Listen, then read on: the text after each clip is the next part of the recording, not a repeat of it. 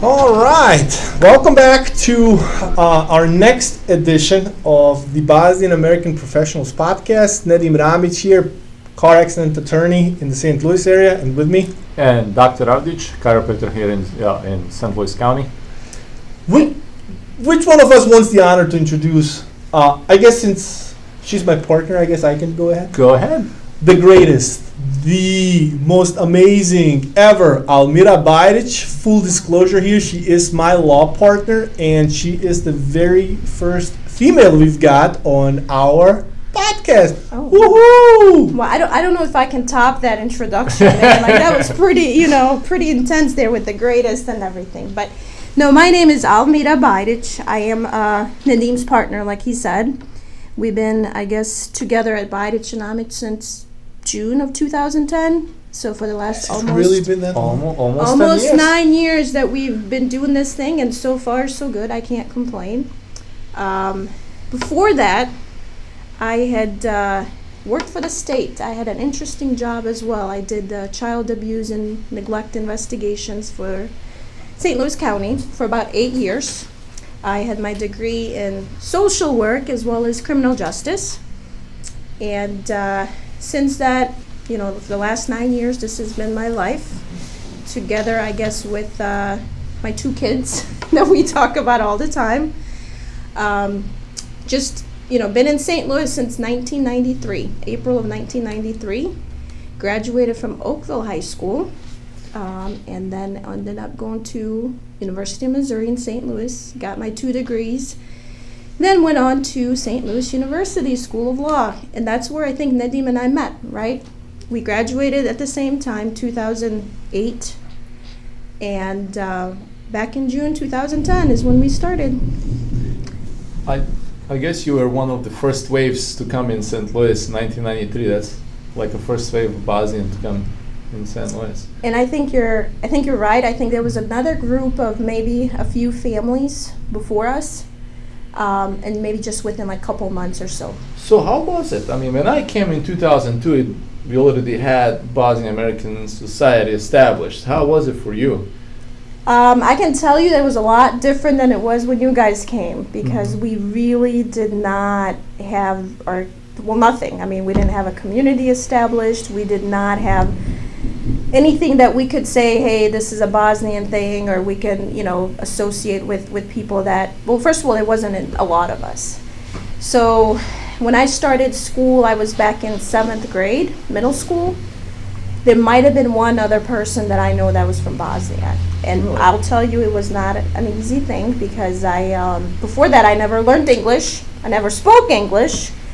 So coming, in and just kind of get thrown into it. There was nothing Bosnian that I could say, hey, I can relate to. So I guess we have to thank you and others that came with you for establishing the community for us, and so we can keep on carrying it that way. The Bosnian American Pilgrims. Thank you very much for paving the roads for us. But how old were you when you first came here? 12. Okay. And you still remember a lot from Bosnia. Tell us a little bit what you remember and where you're from in Bosnia. Of course I do. Actually, we were back there April of 92 when it all started, just like everyone else. And I'm actually from Stari Maidan, which is northwestern part of Bosnia. So the part of the country that I come from, it was pretty much occupied, and it was one big concentration camp is what we call it, because we were not able and we were not allowed to really move much. We weren't allowed to own any kind of like vehicles, transportation, anything. So that's why we refer to it as a big concentration camp, because you're pretty much stuck in part of the town that really had nothing. I mean, there was no stores open, no schools, nothing. So we pretty much lived off of what we had saved up and what we had, at the time. So for about 8 or 9 months, so I still consider myself somewhat fortunate that we did not have to stay as long as we did, but we left not by choice. We were pretty much let out. They loaded us up on the buses and you go. And we had no idea where we were going, what's going to happen. But I do remember again, everything that had happened, not having electricity for months and months. That's my biggest thing that I remember. And of course, there's a lot of neighbors, friends who did get killed, and my dad being taken away twice to a concentration camp, and then not knowing what's going on and if he's going to come out alive. And I was fortunate enough that yes, he did come back, and we were all able to make it out safely. And we're still my whole family is here in St. Louis. And so, on the buses, and then how did the journey from Stari Maidan to St. Louis go?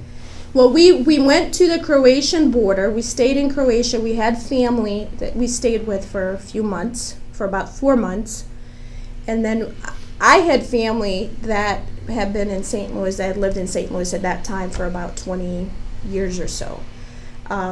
So we got the paperwork. I was 12 at the time. I'm not sure what the procedure is, but I remember having to go to the U.S. Embassy and getting all the fingerprints and all that stuff out of the way. And then it took about 4 months for us to get everything squared away to where we could actually come to St. Louis. And when you say family, we're talking about the Grbić family here, and they're very well known in the community. I mean, there's just not too many people that have not been to their restaurant, and they've done an amazing thing. Because I guess they would be considered the Bosnian American pilgrims here in the St. I would agree with that. Agree with that. They actually have done a lot of amazing things for the community. I also have other family, my aunts and my dad's sisters and everyone else who was there. But the Grbićes are well known, and they really have since day one. I can remember, whenever we would have other refugee families coming in, they did everything they could to make them welcome, and they would have these dinners and invite people over and go, because most people didn't have transportation at the time, did not know the city well, did not know their way around, so they would make sure that people, were welcomed, and they knew that there's other Bosnians in the community, and of course try to help out as much as they can, with everything that a family might need when they first come in. So they've been definitely involved since day one. Well, Nedim and I talked about our first impression of U.S. It was out of these movies. So we were expecting Manhattan and Beverly Hills. How about you? Well, actually, that's because Beverly Hills 90210 was very popular right before we came. I think back in 90 or 91 is when it started. So that was why I remember watching that every Sunday afternoon. And that was one of the things that I do remember. And then another thing that I always remember, there was and I can't remember the name of the TV show that we watched. And they had Six Flags, like one of their intro when they start the show, it was Six Flags, and I remember, the Screaming Eagle part of it, and I remember the yellow school buses. So that was my biggest thing, that when I came in, they did have the yellow school buses, and we did end up going to Six Flags. That was one of the very first things we did in that summer. So that worked out, but again, it was different than what we had seen on 90210. Now, going back to your previous career, this is something I didn't know that you were involved prior to starting the practice with Nedim. How did that affect your personal and business life? I mean, having your own children, and then dealing with child abuse at the same time. To be honest with you, after I had my daughter in 2008, it did make a big difference. I definitely did see a big change in attitude and change in myself after I had a child. Mm-hmm. Because before that, again, you go in and you're a young social worker, and you do your thing, and then you go home and it's all fun and games. Once you do have a child, it definitely changes your perspective of everything. I mean, it's absolutely changed it. Just because you come home and then as much as I tried not to, you always think about your own child, and it's like, oh my God, all these things that I've seen today or that I've been to, and then you just put yourself in that situation. It definitely, makes a difference. So. And the funny thing was, our third year of law school, prepping for the bar exam, guess who's 8 months pregnant? Yeah, Almira's 8 months pregnant, prepping for the bar. How was that? We'll never forget that because I worked full time all through law school. And I had taken some time off, and I remember, I was reading something from SLU, And they said, well, if you've been studying, 6 or 8 hours a day, now is the time to start prepping, doing it for 12 hours a day. And I was just thinking, like, I was, 7, 8 months pregnant. I can't sit for 12 hours a day. I can't sit, but, especially to try to learn something. But no, it worked out. I mean, it worked out. It was perfectly fine. I passed the bar, and, 4 days later, I had the baby. 4 days after I found out I passed, then I was like, well, I can do this now. The best present, huh? I can do this now. It was good. It worked That was out. splendid. Yeah, and then you Worked continued working a little bit more, and then we got together, and then we started practicing together in 2010. And I mean, I know that, but obviously our listeners don't. So tell us a little bit about the practice. Tell us a little bit what you do. Your average day, as they say. Well, obviously, I mean, it's always something different for me because I do a lot of times start out my day going to court. I do a lot of court stuff, as you know, just going different places, and any time of the, sometimes I'll be one part of town, the next, 2 hours I'm gonna be somewhere else, and then I usually, we come in and we spend most of our time, you and I both, I guess, doing personal injury cases. That's where I try to set aside a couple hours a day. Doesn't always work out, and just to work on personal injury. And then I do a lot of, I don't know if I would say a lot, but I do quite a bit of family law, which is one of the, I would say, most emotional and hardest part of the law to do. It's just people, which I understand, people are emotional, going through a lot. Their whole lives as they know it are over and changing, so they expect a lot from you. They expect you to be their, attorney and their friend and psychiatrist and advocate and everything else you can think of. So it's definitely one of the areas that takes up a lot of my time, and it's most emotionally, I would say, draining.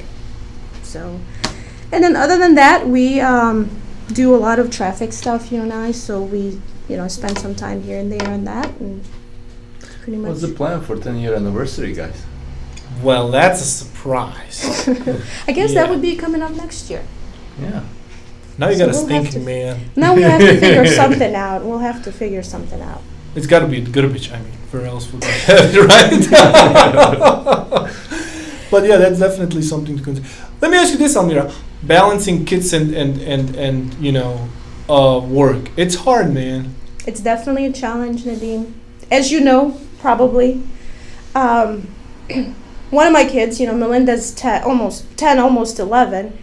It gets easier as they age, as they get a little bit older, a little more independent, but it's never easy. Every age has its own challenges, I would say. So some things that I never had to think about, 3 or 4 years ago, now it's, we gotta think about different things. And, for example, she's getting ready to start middle school in the not next year, but I'm already kind of concerned about it, because from what I hear, middle school is not fun, and kids are not fun. So we're already talking about that, and we're trying to prepare her for all the things that she might come across and what might happen in middle school and how kids might act and all that. And then I have a 5-year-old, and he's a different kind of species. How would I say it? Like, he's definitely something different. We just talked about it today. As far as food, one of them I had no issues with, and then this little guy is just, he's in his own, like, raised by same parents, grandparents, everything's the same, but they're completely different, completely opposite. I don't know if it's a boy-girl thing, or if it's just they have different personalities. I don't know. Yeah, we are actually experiencing the same thing. Our boy and girl are totally different. And the hardest thing for me is our son is 2.5, and my daughter is going to be a year next 2 weeks. They both at that stage now, and they both cry when I'm leaving for work. That makes it super difficult for me. It used to be just Alden, just my son, but now Emma is at that stage too, that now she cries as well. So it's I'm running late to work a few mornings. Very interesting, because my experience is the total opposite. Here's the example of this morning. I'm telling him, I'm going to go have some breakfast, buddy. Nope. Leave. Go to your car. Put your jacket on. I'm like, are you serious? He's like, yeah, no breakfast for you. So basically, I got kicked out of my own house by my little one. Who's I not wonder even what 3 years you old. did to deserve that, like to be at that point. Well, I took off half a day yesterday to take him to the urgent care because he's got an ear infection. So I guess, yeah, I probably deserved that, you know.